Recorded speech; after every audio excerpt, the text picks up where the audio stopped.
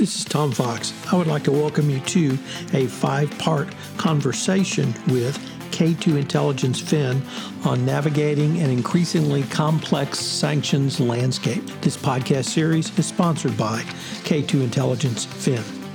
In this conversation, I'm joined by Adam Frey. Adam is a managing director at K2 Intelligence Fin, working across both financial crimes, risk and compliance, investigations, and disputes practices. As a key member of the firm's independent consultant team, at the direction of federal, state, and international regulators, he works to monitor and assess global financial institutions' compliance with AML and OFAC enforcement actions and related consent orders. Frey helps K2 Fin's intelligence reviews of institutions, BSA, and AML sanctions programs. He helps clients mitigate risk associated with litigation, alleged misconduct to ensure their anti-corruption and international financial sanctions policies and procedures. Also, Eric Lorber, who is the vice president at K2 Intelligence Fin, where he advises global financial institutions on issues related to sanctions and AML and combating financing for the terrorist compliance. Prior to joining K2 Intelligence Fin, he was senior advisor to the Undersecretary of Terrorism and Financial Intelligence at the U.S. Department of Treasury, where he provided strategic guidance on U.S. sanctions, AML, and CFT policies.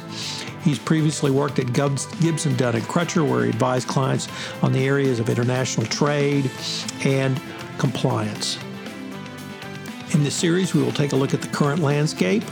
In Episode 2, building sanctions into your compliance program. 3, so you think you violated a sanctions breach, what happens next? 4, a new exposure for corporates in shipping space. And conclude with what's down the road.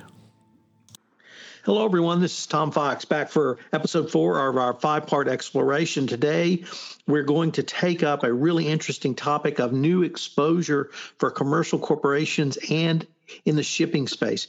I'm joined again by Eric Lorber. Eric, first of all, welcome back. Thanks, Tom. It's great to be back.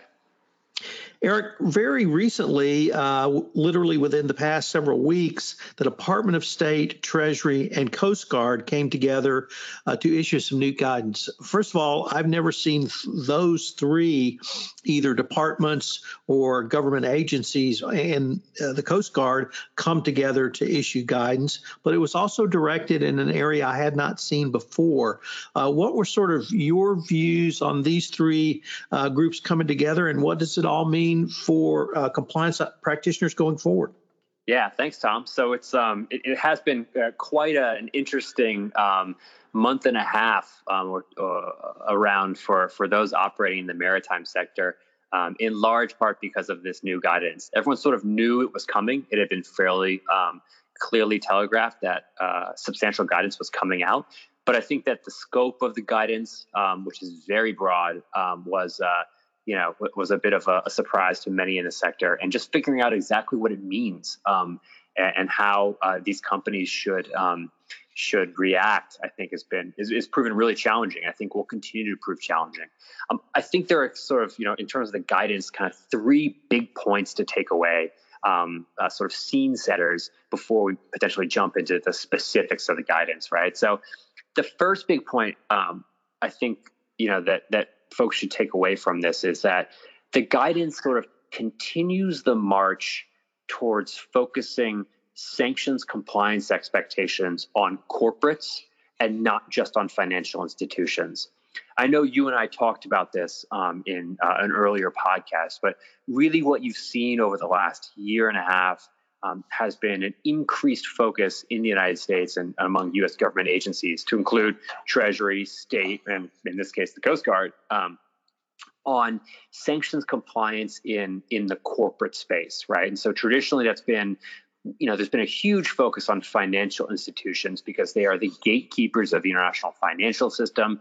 And so if you can, push them to ensure that they and their clients and their counterparties are compliant with sanctions, that you can do a lot of good to make sure that the system itself has a high degree of sanctions compliance integrity.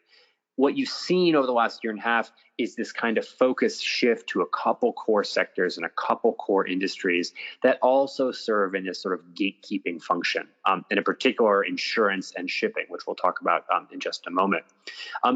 what's really kind of interesting as well, and what's really challenging about this is, financial institutions, they have deep experience with compliance of this nature, right? I mean, if you're an AML compliance officer at a major bank, someone asks you, what are the 5 pillars of an AML program? You're able to sort of rattle them off, from historical experience. You've had, a ton of work, been doing a ton of work on this.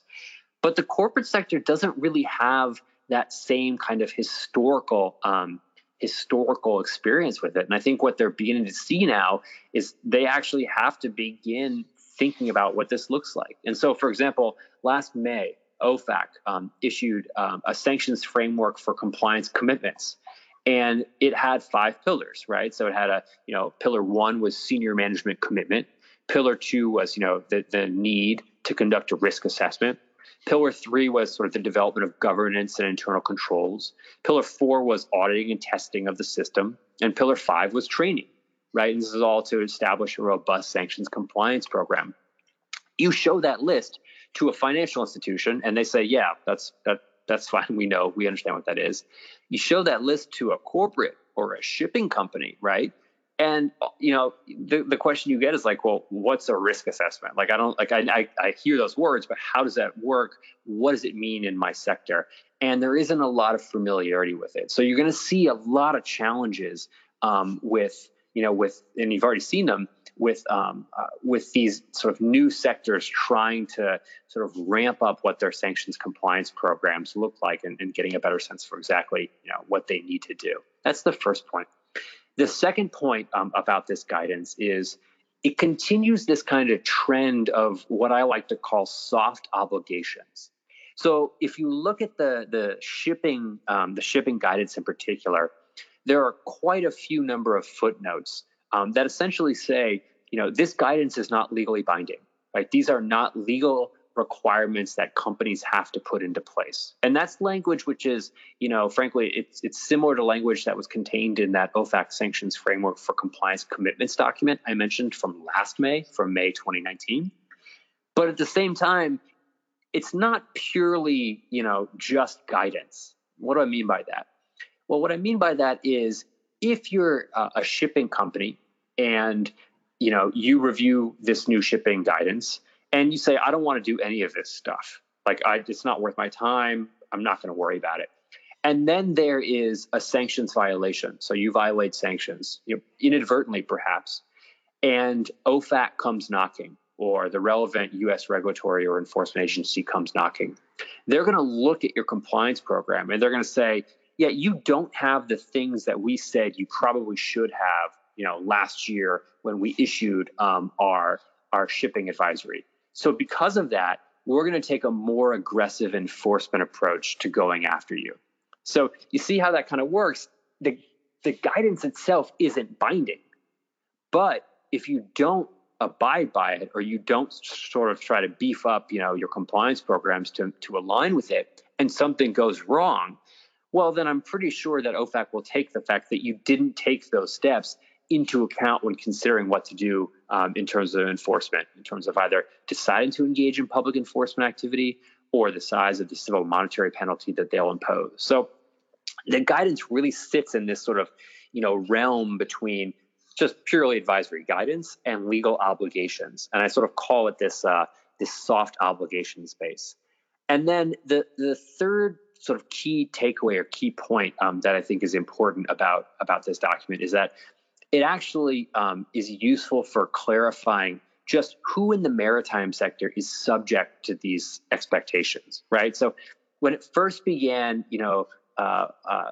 percolating through that there was some maritime sanctions advisory guidance that was being worked on by the U.S. government, you had a little bit of a finger pointing game within the maritime sector, right? So you'd have like financial institutions saying like, that's not our responsibility to figure out who the customers are. That's the shipping companies, and the shipping companies saying, well, no, that's the insurance companies. And it's a little bit of a, finger pointing saying it's not me. What the guidance does, and it's 35 pages, so it's quite extensive, actually usefully breaks down what it thinks of as the expectations for each actor, each, specific set of companies, within the maritime sector. So insurance, financial institutions, shipping companies, ship owners, port operators, flag registries, so on and so forth. So in many ways, it's really, it actually is useful in that it really does kind of specify what those expectations are and to whom they apply. This really seems to me, Eric, to call for a lot of not only counsel for companies, but really helping entities who may not have had a compliance program, a sanctions compliance program, or perhaps even any sort of compliance program up to speed very quickly. You mentioned the 35 pages of guidance, but sort of what advice would you give to not just a shipping company, but once again, if I could, talk about my experience in the energy industry, energy companies have these sorts of departments, and many companies that might not at first blush appear to be directly in the target of these new regulations, I think really need to look at these and make a not only a determination, but even a risk assessment around whether these new regulations apply to them, and then what risks arise from them. So how can you help a client think through multiple of these issues? Yeah, no, it's a great question, and it's hard. I mean, because, to the exact point that you make, a lot of these entities don't have experience with this. There are places that they can turn, however, and I do think this is important to note. I mean, obviously, obvious places to turn to are consulting firms and firms that offer, the opportunity to beef up sanctions policies and procedures. Law firms do the same. So there is there's been an industry which really has developed, frankly, over the last 10 or 15 years, particularly in the financial institution space, to sort of work through what a good sanctions compliance program looks like, and to help companies do this. But, there are other places as well. So it's not just sort of, having to go out and talk to a consulting company. I mean, one suggestion that we always make is, if you're a shipping company, for example, and you're working with a financial institution, which I'm sure you are, or an insurance company, what are the expectations of the financial institution and the insurance company, and what are their compliance programs look like? Right. So, obviously you're not going to have the exact same compliance program as like a Wolfsburg Group bank. That wouldn't make sense. But getting a sense from them as to, what they have done in the past to ensure that they are staying on the right side of sanctions, as well as what do they expect from you as a company? And the reason I think that's really important, particularly in light of this guidance, is the guidance actually says, that you in the shipping and maritime space should ensure that your customers and your counterparties have robust sanctions compliance programs in place. So like, let's say that, you, for example, in the maritime space are an insurance company. The guidance is telling you as an insurance company, you really should make sure that, those to whom you're providing insurance have sanctions compliance programs that are fairly robust, in place, implemented and ready to go. And so as a result, there is there's almost like this built-in mechanism where an insurance company or a financial institution that you're contracting with or doing business with, they're going to want to sort of tell you what their expectations are. And they're going to want to potentially even help you make sure that your sanctions compliance program meets up with their standards. Because I was mentioning before, they're not going to want to be in a situation of providing you services if they don't think that your sanctions compliance program is anywhere where it needs to be, right? Because that could potentially expose them to additional liability. So, it gives the opportunity for those operating in the maritime ecosystem to sort of turn to, others in the system to say, what are you guys doing? What do you consider to be sort of best in class for how this operates? And are there steps that, you think that a company that's similarly situated to me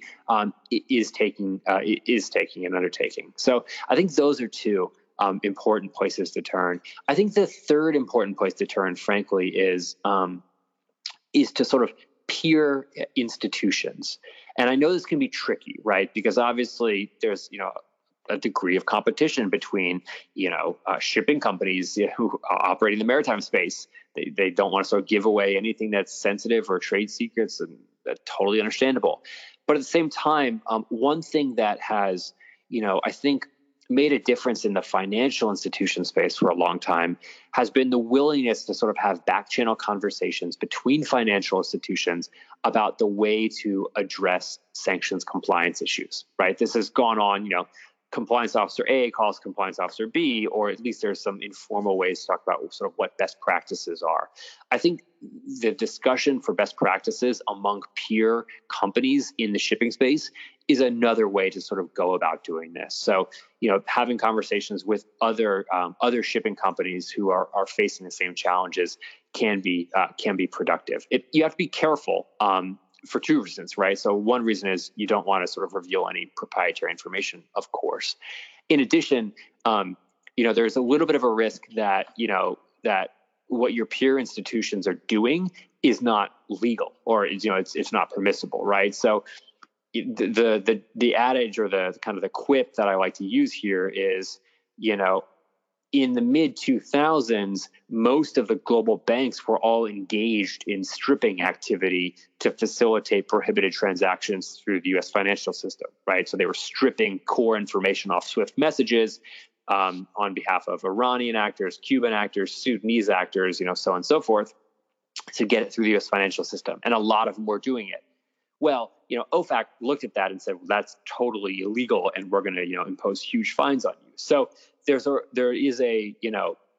should be a natural reluctance to rely only on what peer institutions are doing, because again, if it is something which is impermissible, that will create liability no matter if other institutions are doing it.